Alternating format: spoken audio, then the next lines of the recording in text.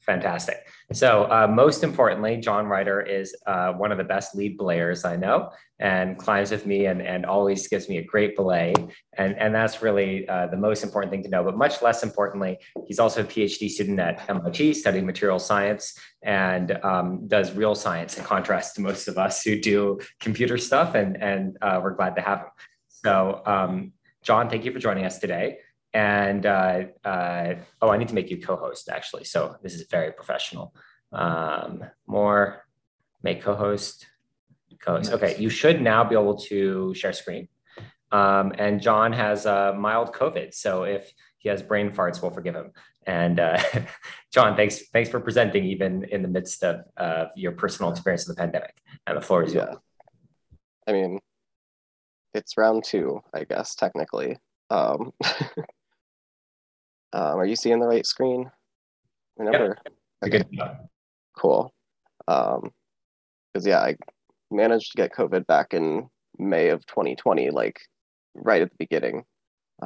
So I guess it's nice to now be introducing myself to a more mild version.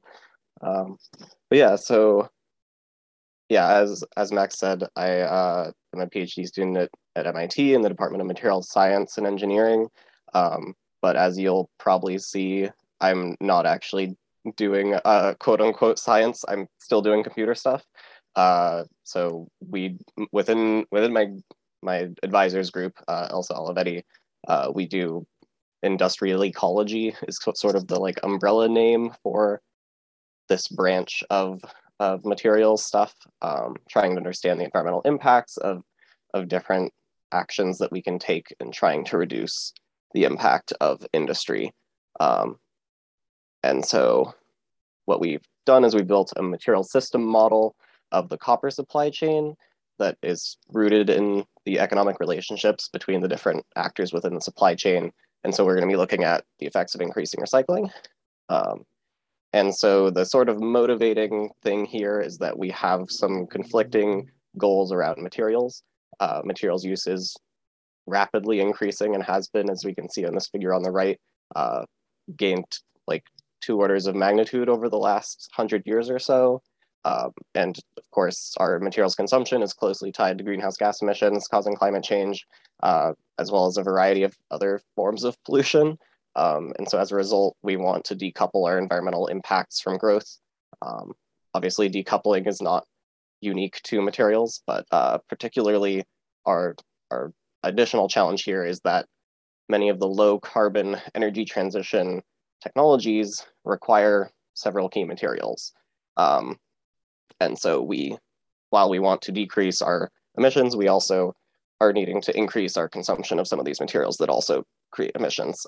And so the main material we'll talk about today is copper. It's useful for increasing electrification, makes up all of our electrical wiring, essentially. Some of it is aluminum, but most of it's copper. Very high electrical conductivity. And then lithium and cobalt are 2 other materials that are sort of like hot right now. They're both important for lithium-ion batteries. And so we've done a bit of work on those. Happy to talk more about them, but we'll focus on copper for today. So to decouple our environmental impacts from growth, we need some sort of mechanism for decreasing our reliance on primary material. We refer to things as primary being like virgin mined material coming from the earth, and secondary as being scrap material. And so we need a mechanism for decreasing primary material reliance on energy consumption, and recycling is a fairly like straightforward and maybe obvious solution. So recycling copper takes about 15% of the energy of primary copper. But when we increase recycling, what's actually happening, we usually think of recycled materials as having like an environmental benefit. At least that's the way things are always like advertised. But that benefit really comes from the recycled material replacing or displacing mined material. It's always a relative benefit because recycling still takes energy and has emissions. But mines don't actually like know when we've added more recyclables to the system until prices change. And also with large scale operations, they're relatively slow to respond to these price changes too. And so these two factors kind of keep recycled material from directly displacing primary or mined supply. And so this idea is similar to the rebound effect in energy efficiency, which is a fairly well documented idea that basically when things get more efficient, we use more of them. So for a fun example, like when LEDs were first introduced as light bulbs, we expected these huge energy savings because each LED consumes so much less electricity, but then it costs so much less to install lighting and cut people's power bills that people just lit more shit. And we lost about 40% of the expected energy reduction. So it's a similar idea for recycling. When we recycle more, we add more raw material to the supply chain. That causes prices to fall because there's more supply than is demanded. And this causes manufacturers to then use more of that material because it's cheaper. And so the extent to which this occurs is a function of time. So like the more rapid your increase in recycling, the more likely you are to see larger price changes. And so we want to try and quantify this rebound effect in materials. And so what we have developed is this metric called displacement. It's fairly simple. It's a measure of the efficiency of our like scrap supply increase, where it's the cumulative decrease in primary production divided by the cumulative increase in secondary production. So as a like quick example, if we start with some primary production, some secondary production adding to some total, and we add, say, 100 kilotons or 1,000 metric tons of secondary production, in an ideal world with displacement of D equals 1, we would just see total production remain unchanged and primary production fall by 100 kilotons. And so this is what most recycling studies are assuming, this 100% displacement. And so when we're saying, we save X tons of CO2, this is what we're assuming. But in reality, we expect things to be a little bit different. So this adding secondary material decreases prices, increases total consumption, and then mines are slower to respond, so they don't decrease their production as much as we would expect them to. And so we try to understand how this happens, how much it happens, through our fairly large model or set of models that tries to address these issues of sort of ignoring the economics of the system and just address, like typically people address recycling in isolation. And so we look at each of the major commodities within the system. So ore, scrap, refined material, and fabricated goods. And we model how the production and consumption of each of these changes over time. And so many of these components are dependent on each other. So for example, refineries consume both ore or copper concentrate as well as scrap to produce a refined copper product, or well, just refined copper that then is made into a product by fabricators. But fabricators can also consume scrap alongside that refined product. And so we determine the extent to which fabricators use scrap and refined material from our blending optimization model, which uses scrap and refined materials, prices and compositions to determine the sort of lowest cost set of raw materials that can meet all of the composition requirements of the system. And then each of these production and consumption balances or supply demand balances come together to generate price evolution, where prices change to minimize the difference between supply and demand. So when you have supply increase, while with a constant demand, you're going to have prices fall. And so we look at sort of the prices for each of these main commodities, where refined copper has sort of just a refined price, not relative to anything. But for ore and copper concentrate, which is the like concentrated version of copper ore that mines typically like they do that concentration step on site, and then since like copper ore is typically like 1% copper, they concentrate it up to 30%, and then it's much more reasonable to try and ship it any form of distance. And so when for that concentrate market, we look at the refining charges that refineries charge to to mines for processing that material. And then scrap prices, we typically actually look at the difference between refined price and scrap price because it's much more informative of what of how much scrap actually gets consumed. And so then these prices feed back into the system and determine how production and consumption evolve over time. And so that allows us to have model evolution year over year. And we also determine our overall copper demand based on these this little red box coming in from the side, the regional GDP per capita and sectoral volume predictions. So we think about the system as we will have, you know, however many million cars required per year, and the copper content of each car is going to evolve as GDP per capita changes. As we get richer, we add more copper to our cars, and then also as copper price increases, we will decrease the amount of copper in our cars by substituting aluminum in car radiators, for example. And so then we also use a method that we call material flow analysis to determine how much material is reaching end of life in any given year, to determine then how much post-consumer and post-industrial recycling is available for consumption in each year. And so material flow analysis is fairly straightforward. We take demand, assume that each sector, like cars, has a specific lifetime. That lifetime can be a distribution or just a set number. Here we use a log normal distribution. And so then in each year in the future, some fraction of that year's demand will reach end of life. And so each of these market actors, mines, refineries, scrap dealers, and manufacturers, their behavior is governed by some set of underlying models. So for mines, we have this first equation where ore grade declines over time as higher grade ore bodies are depleted. So this is like the cumulative, oh no, I lost the little exponent there, got outside the circle.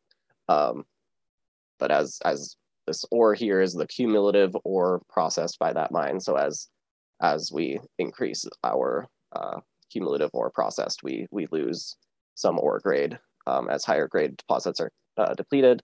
The second one is mines change their production in response to their profitability, and then they close when it maximizes their net present value, which is just their profit essentially, or cash revenues year over year, adjusted for inflation. So eventually at the end of life, their cash flows start to turn negative, and it makes more sense to close than to continue operating. So this lets us simulate all of the sub-commodities production and consumption over time. So we start in 2018, since that's where our data started. And that's where the dashed line plot is, in the plot is here. And we go out to 2040, since that's when so much of our climate action needs to happen by. And so on the left here, we look at mining production and consumption, where we break mines out into the two different types of mines that make up the copper mining system. So there's the mines that produce copper concentrate, and then there are mines that produce refined copper directly via a process called solvent extraction and electrowinning. Not super important to the overall story, but just wanted to make that differentiation. And then we also look at refined copper production and consumption, and we can see that solvent extraction and electrowinning copper produced there, as well as copper that's produced by refining copper concentrate. That's the primary refined production. And then scrap that gets refined, or recycled material that gets refined, and that's the secondary refined production.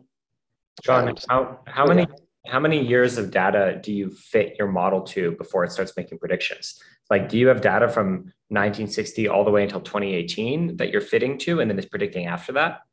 I mean, it depends on which sector we're looking at. For a lot of these, we did have like 1960 to 2018. Okay. And like some of it we've done smaller sets and then tested against like the years in between. Mhm. But a lot of it is at a higher level of granularity than this is. And so we only have like for overall copper demand within different sectors like transportation and construction, et cetera. Like we've only got demands for like 2000 to 2014. And so that one we used like a Bayesian optimization model. Mhm. Um, yeah, for overall like copper consumption, it goes all the way back to like 1912. Okay, Um, but in general, things that happen after 2018 in these plots are predictive in nature, whereas things before 2018 are data, right? yeah, exactly. Got it. Okay, thanks. Yeah, so hence you don't see the massive COVID drop. Right. Good point. Yeah. We did like one of our assessments we did like actually plug in the like GDP and associated like shutdown information, and so we have like looked at what the effect of COVID is long term. Um, but yeah, not shown in these like baseline plots. And so yeah separate scrap supply into or scrap supply and demand into scrap that's directly remelted and scrap that has to be refined first. So there's a lot of copper scrap that's of high enough quality that we don't need to refine it before we use it, and so that just gets directly reused, um, which is kind of nice. Um, and so then we can see how each of their prices evolves over time. You can see we had a lot uh, less price data historically. And so we look at refined price, the scrap spread, the difference between refined price and scrap price, and the refining charges, the fee that mines pay to refineries, and how those change over time. And so there are having all of these dynamic components in the model lets us see how it responds when we perturb it. Um, and so we've done that by increasing the supply of recycling, by increasing demand for recycling, changes in trade policy, like China's ban on solid waste imports. We did COVID, and also like since there are so many different parameters and there is a good amount of uncertainty involved with so many of our parameters, we also do a sensitivity analysis, just looking at how all the different response rates within the model affect the model behavior. And so since time's pretty limited, we're just looking at how changes in the recycling supply affect the system. And mostly just we're only going to focus on the sustained recycling policy because the policy reversals just uh, are sad and result in pretty minimal benefit and can actually cause harm. Um, so if we go back to our decoupling impacts from growth and our time dependence in economics and slow mine response, we remember that these feedbacks and the rate of these feedbacks all play a role in what our displacement turns out to be. And so we have simulated hundreds of different recycling scenarios with different quantities and ramping up over different rates and observe the outcomes to try and understand, how we should recycle, I guess. And so there are a couple of different ways that we could define our best case scenario. So we could either, do our highest displacement, so our most efficient recycling increase, or we can look at our highest environmental impact reduction because these may not actually be the same since we're looking at different quantities of material. So we then incorporated a life cycle assessment on top of the model to evaluate the environmental impacts associated with each flow within the supply chain. And so we can then see our total CO2 equivalent emissions in million metric tons over time for business as usual, and our best case recycling scenario, where our best case scenario here is the largest cumulative CO2 emissions reduction relative to baseline. But we can see that it's like not actually doing that much. And especially if we compare it with incorporating ubiquitous current best practices into the like different regions. And so obviously like the lowest impact in each supply chain sector at the moment is already relying on pretty significant like process improvements and a fairly decarbonized energy system. And so it's not a small task getting the rest of the world to that best practice level. But it's still like fairly promising to see that we can achieve these sort of reductions with technologies that currently exist. And also we can see that if we combine that with our best case recycling scenario, we can actually get below 2018 emission values, which is still short of our like 2-degree warming targets, but it's a good start. And we can probably get closer by understanding why recycling isn't doing that much and increasing the amount that it does. And so the main thing is that in order to get a large reduction in CO2 emissions, we need a pretty large recycling increase. And so our displacement value only ends up being about 0.57 because we're having a large amount of rebound. The reduction in mining is not as large as the increase in the scrap supply. And so we're losing about 40% of our potential emissions reductions. So just to clarify, the total CO2 emissions, this is not just from copper mining and copper related things, or is this just from copper related like industry? Yeah, this is just copper as an industry. Okay. Which like by 2050 is expected to be around 3% of global like energy consumption. So it's a pretty small section. Copper is like the third most consumed material behind steel and aluminum, but steel is like a full order of magnitude greater, at least. So like this is sort of the thing where it's like this is where we have data availability and a lot of industrial connections, so it makes sense to study this system, and hopefully these sorts of ideas are applicable to other materials too. John, is there some sort of, I don't know, like a Moore's law or something for the quality of the recycling processes, or are they relatively stable?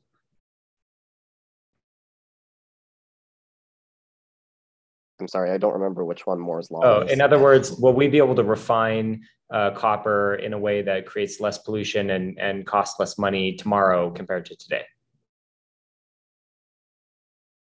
Generally, yes, but we're fairly close to like the thermodynamic limits on a lot of these things. So like we can expect like to get a cleaner smelter, but like our smelting technology is, you know, there's only like a small amount of improvement we can really make there beyond what's like actually possible. And so we need to either find ways to substitute the fuels that they're using, because a lot of the time they're burning coal and using like on-site coal-fired power plant generated electricity. So like a lot of it is more on the like input side at this point. And just like installing those actually good smelters and refineries like everywhere instead of just the places that have gone ahead and like built those low polluting smelters. And then just one other question about, so the scrap copper that we're talking about, how much of that is like pure copper versus various like copper alloys and things? It seems like alloys would be a lot harder to recycle. Yeah, alloys are a lot harder to recycle. I want to say that alloy is like roughly 30% of the market. And it's a fairly separate component of the market because so much of stuff is like brass is like copper that is alloyed with zinc up to like 40%. And bronze is also like copper alloyed with tin up to like I think typically 20 to 30%. So like those sectors try to keep things as separate as they can. But yeah, it is hard. Have you also done any specific analysis on the different cathode chemistries and how that affects the carbon intensity or like the carbon emissions, like LFP, LMO, NMC, like those cathode chemistries, to compare if that does like affect the different models? So like for lithium ion batteries? Yes. Okay. Yeah. We haven't, I guess I haven't quite gotten there yet. We have a visiting student this year who's like focusing really heavily on lithium ion batteries and lithium and like cathode chemistries. But we haven't gotten that far yet. Sorry. No worries. Thank you. One more question. If I understand the rebound effect correctly, so basically you produce more and that also increases your emission. But presumably those are made into new devices that also generate emissions. Is that also taken account in this best case, or would that be like an additional source of emissions on top of this? I mean, we're taking into account like the additional manufacturing, like of those new devices. I guess we're not counting like downstream, like we're not counting the emissions from the cars that contain this copper, but we are counting like the rolling and forming that's like needed to process the copper from an ingot into a wire or like tube or whatever. Fair.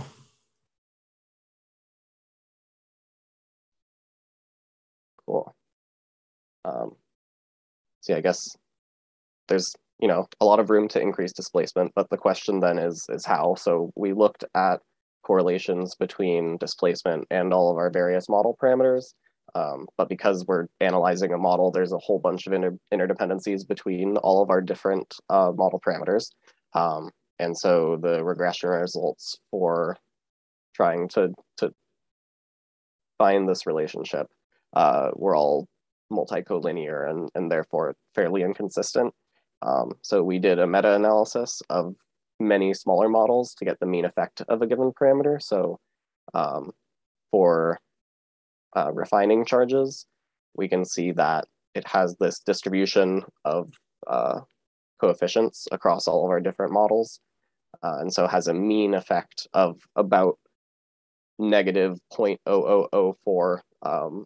So increasing or decreasing a refining charge by 1% increases displacement by this very small number, which, yeah, so it's really small. But we can see why, because decreasing refining charges has these two parallel effects on mining, and therefore displacement. So decreasing refining charges decreases the costs that mines have to pay, increases their profitability, incentivizes mines to produce more and stay open longer.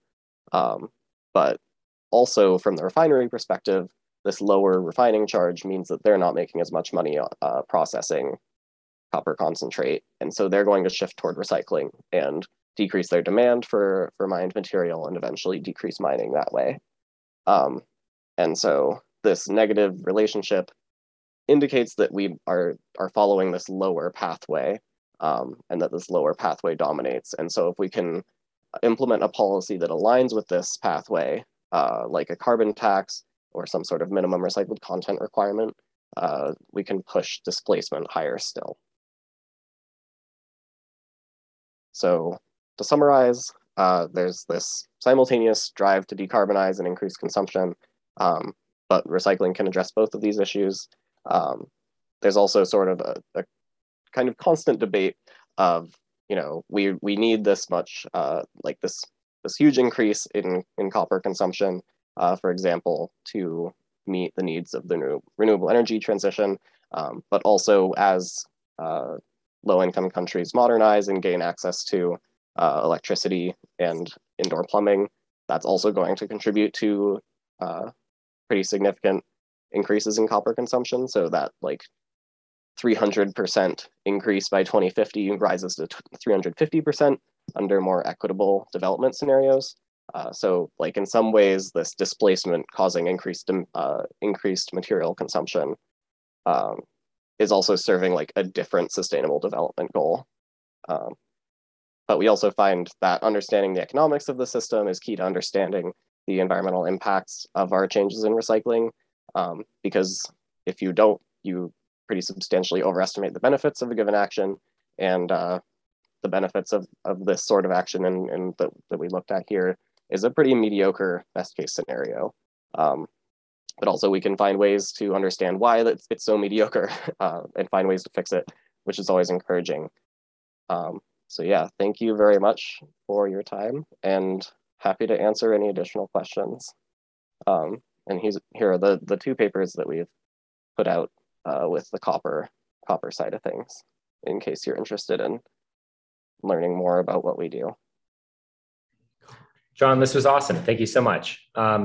So many of you have been to our events before. For those of you who haven't, we run them very informally. So you should just go ahead and unmute and ask a question if you have one. We'll do our best to not speak over each other. So have you modeled that if the displacement does increase, does the best case scenario get much better? Or does it become less mediocre at least? Yeah, I mean, we haven't modeled it explicitly, but I guess it would, since when we break out those impacts into the different sectors, we can see that mining is still a large fraction of that resulting impact. So if we can decrease that wedge, we can decrease the overall emissions. There's saying that the 57% displacement means that we're losing 43% of our emissions benefits is not quite right, because as we saw, copper still takes 15% of the energy of primary material to recycle it. So I guess we have sort of diminishing returns on environmental impact reduction as we increase displacement, because we're still going to have the impacts of manufacturing are pretty significant, that are going to be there regardless of where our material is coming from. I don't know if that answered your question in the right way. But... I see your point. John, you said this was the third most popular metal, right? Yeah. So with regards to the other two, what are variables, things, I don't know, anything that makes them different from copper? Is there any difference in the impact of mining them? Is there any difference in how they're used? Or are they just directly comparable across the board? Yeah, no, they're not. I don't know a ton about the steel system because I haven't studied it very much. But I guess it's fairly true for steel that you are more restricted in your ability to directly remelt scrap. Pretty much everything ends up going into a refinery in some form to remove impurities. But they also sort of suffer from this accumulation of certain impurities, because thermodynamically it's really hard to remove copper from steel. Copper can be really easily refined because steel can be removed from copper, but the other way around is pretty hard. But for aluminum, the oxidized version of aluminum is so stable that you can't actually, at least through oxidation, remove any of the other major contaminants. So directly remelting aluminum is the only option. You can't, we just don't have refineries that are really equipped to handle it, because the refining of aluminum from mined bauxite is the mineral that we get aluminum from, and then process it to aluminum oxide, and then we fluorinate it, change it into a fluorine-based compound, and can then do electrochemistry on it to extract the aluminum as an element. But we can't feed scrap into that system well, so the aluminum system relies entirely on taking scrap and diluting out any impurity elements. So you end up with a pretty different blending optimization model there. Those are the two major differences I can think of. I guess in terms of environmental impacts, actually, aluminum is quite interesting because, and iron is too. They both have really high ore grades. Copper, the average ore grade is about 1%. For bauxite and iron ore, it's up closer to 50%, 30 to 50%. And so the mining process, it's still this open pit, pretty environmentally damaging in a local area, but like the refining processes are much less intensive, or at least like the grinding and everything to concentrate it is really not super intensive. So like for aluminum, this like fluorination and electrochemical processing is the like by far the most energy and emissions intensive component. So the smelting process. So like for copper, like mining is the biggest chunk of the emissions, and then there's like refining on top of it. But for aluminum, it's kind of the other way around. Can I ask a question? Yeah. Okay, well, thank you for the talk and the research, John.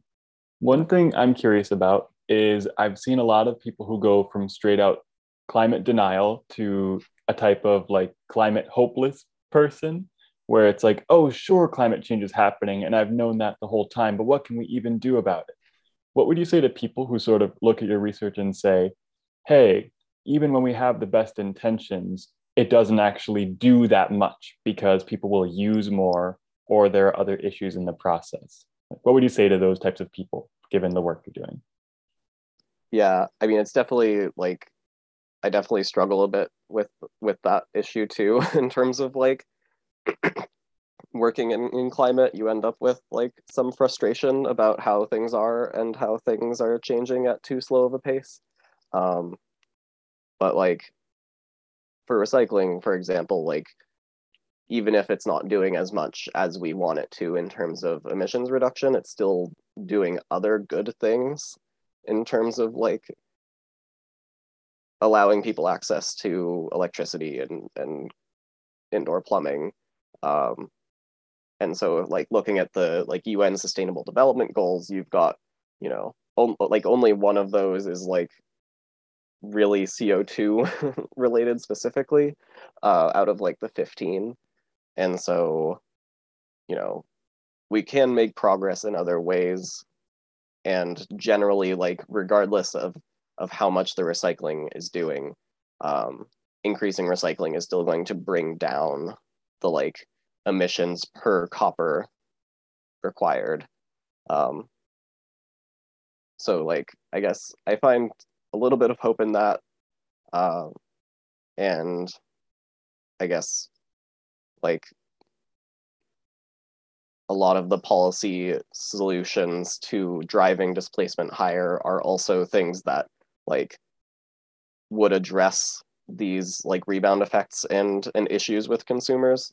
So like yeah, it's sort of a like we need all of the above in terms of efforts on this front. Awesome. So kind of a sure, it's not a panacea, but it's still necessary. I mean, yeah. Okay, like cool. Yeah, even if you're not getting as much benefit out of it as you like theoretically could, it's still better than not doing anything. Cool, thank you. Yeah.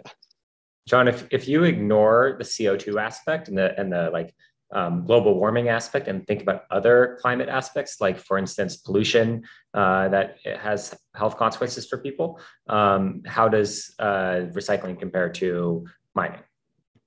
Yeah, it's actually really interesting. Like the motivating factor of this China study is the solid waste ban was like done to stop other forms of pollution within China, like smog and particulate matter emissions that were coming from processing this like low grade copper scrap. Particularly like electronics are a big issue because it's just like, and I guess wiring too, which is like 70% of copper goes into wiring in some way.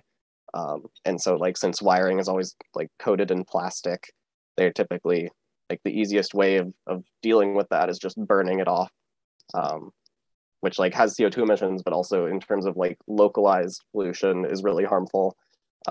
So like their goal in this solid waste import ban was to decrease local like smog and particulate matter related pollution. And what we found was that like when you limit the amount of scrap that can come in, it causes you to increase the amount of mined material that you import instead, so that the refineries within China could still meet their production goals. And because with scrap, you're going from like something that is 50 to 60 to like 90 to 100% copper, like even the low grade stuff is still higher grade than like copper concentrate is. And so it still has like this importing of additional concentrate and the environmental impacts associated with primary refining were outweighing the benefits of reducing scrap imports. And so like our recommendation there was that China also restrict its imports of mined material and start importing things like higher up the chain, basically, if they wanted to like fully address these localized pollution issues. And like while our paper was in preprint, they actually did that. So I don't think that there's like enough to say that like we actually helped, but it was still cool to like see the policy align with like our findings, I guess. How do geopolitics impact the cost and availability of these types of materials? Like, has the war in Ukraine had any sort of impact on the variables you take into account in your model? We haven't tried to model that sort of thing quite yet, I guess.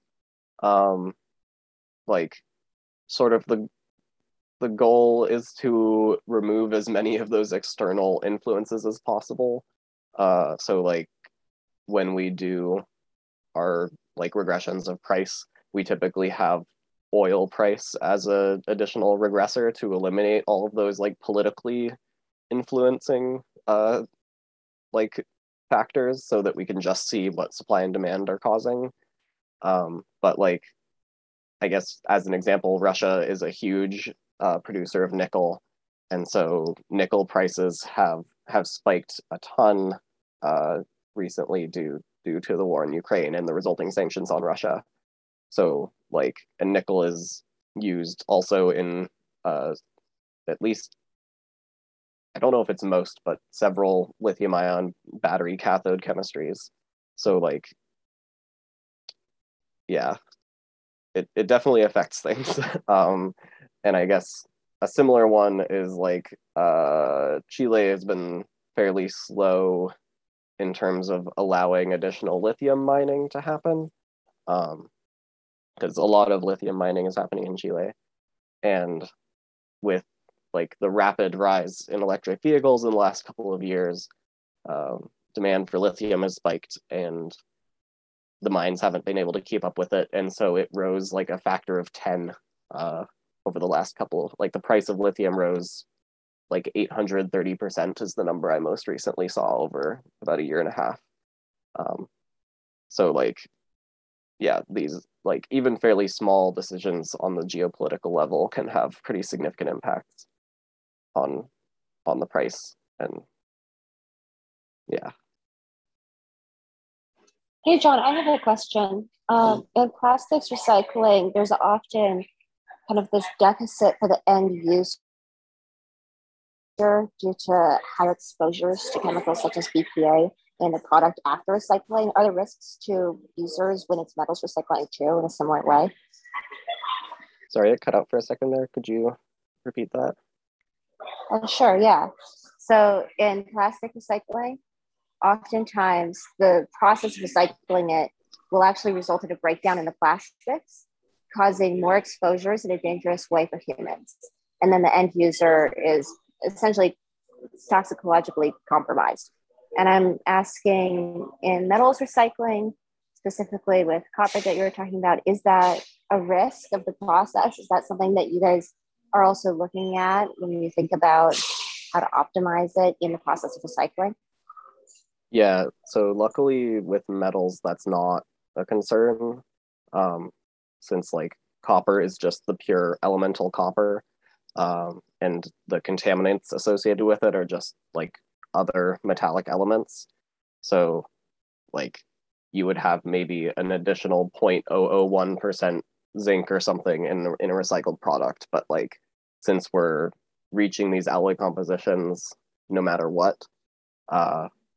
It's just like an elemental difference. And so like for plastic, since it's all these like long chains of molecules, having that degradation is much more impactful.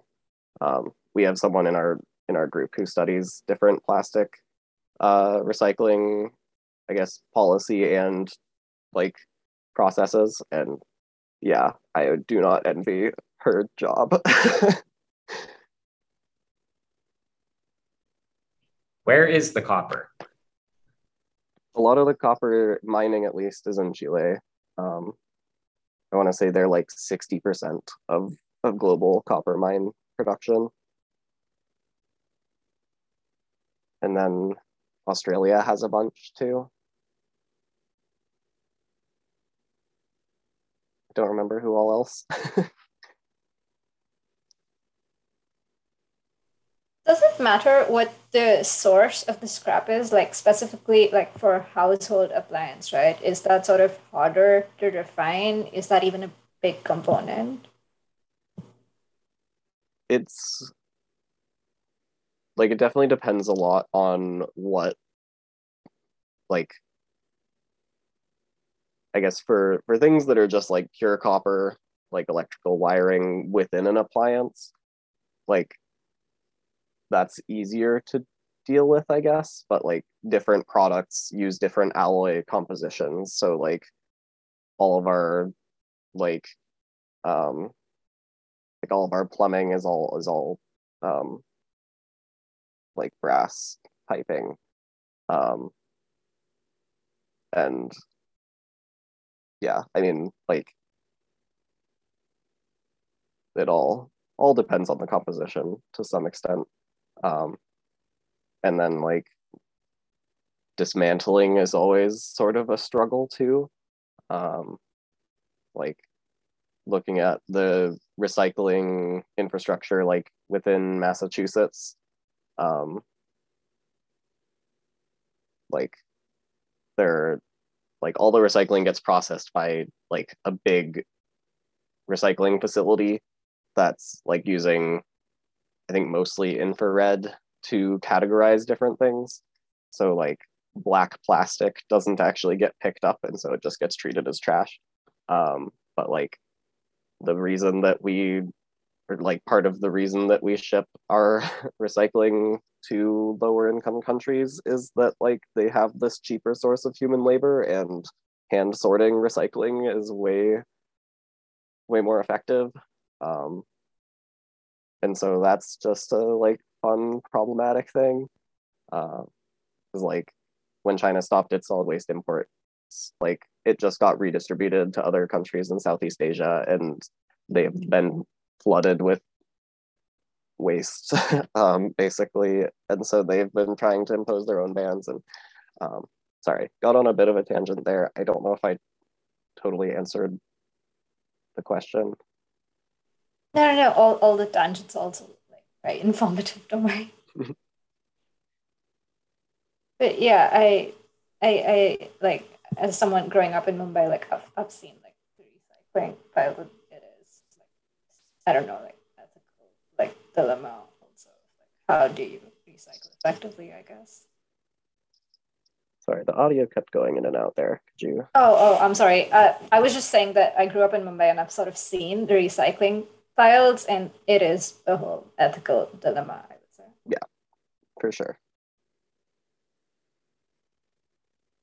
Well, maybe we should wrap up pretty soon. But John, this is terrific.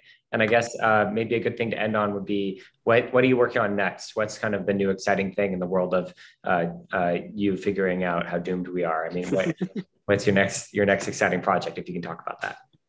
Yeah, it's sort of diving into that question that you asked about the differences between materials and their supply chains. We're trying to develop a more general model that we can sort of apply to any material, and eventually expand it to materials that are only produced as byproducts of other metals, like all of the cobalt that we use for lithium ion batteries.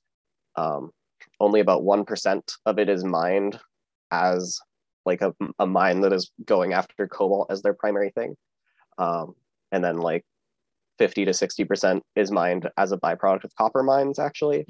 And so when you have a system, like when it's a byproduct material, that means that the mine doesn't get as much, like only gets some fraction, like fairly small fraction of its revenue from that commodity.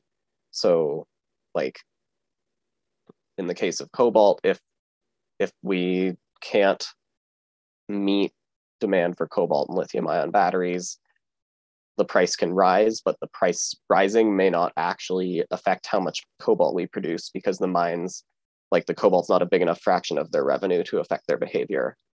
And so we're trying to understand how that works, because so many of the metals that we need for like solar cells and for wind turbines, like are byproduct materials. So understanding how the mining associated with them works, and in effect, like how increasing recycling within those sectors can affect mining, is sort of like an unanswered question in the field. So that's our sort of next direction, I guess. Very cool. Awesome. Thank you so much, John. If people have questions, I imagine they can email you at your MIT email address shown here. Yeah. And I'll post this video online sometime later today. So if anybody wants to revisit material, or if their internet connection dropped or whatever, they can do so. So thank you so much for your time, and I look forward to climbing again when I see you in September. Yeah, cool. Thanks for having me. Okay, adios. Thank you.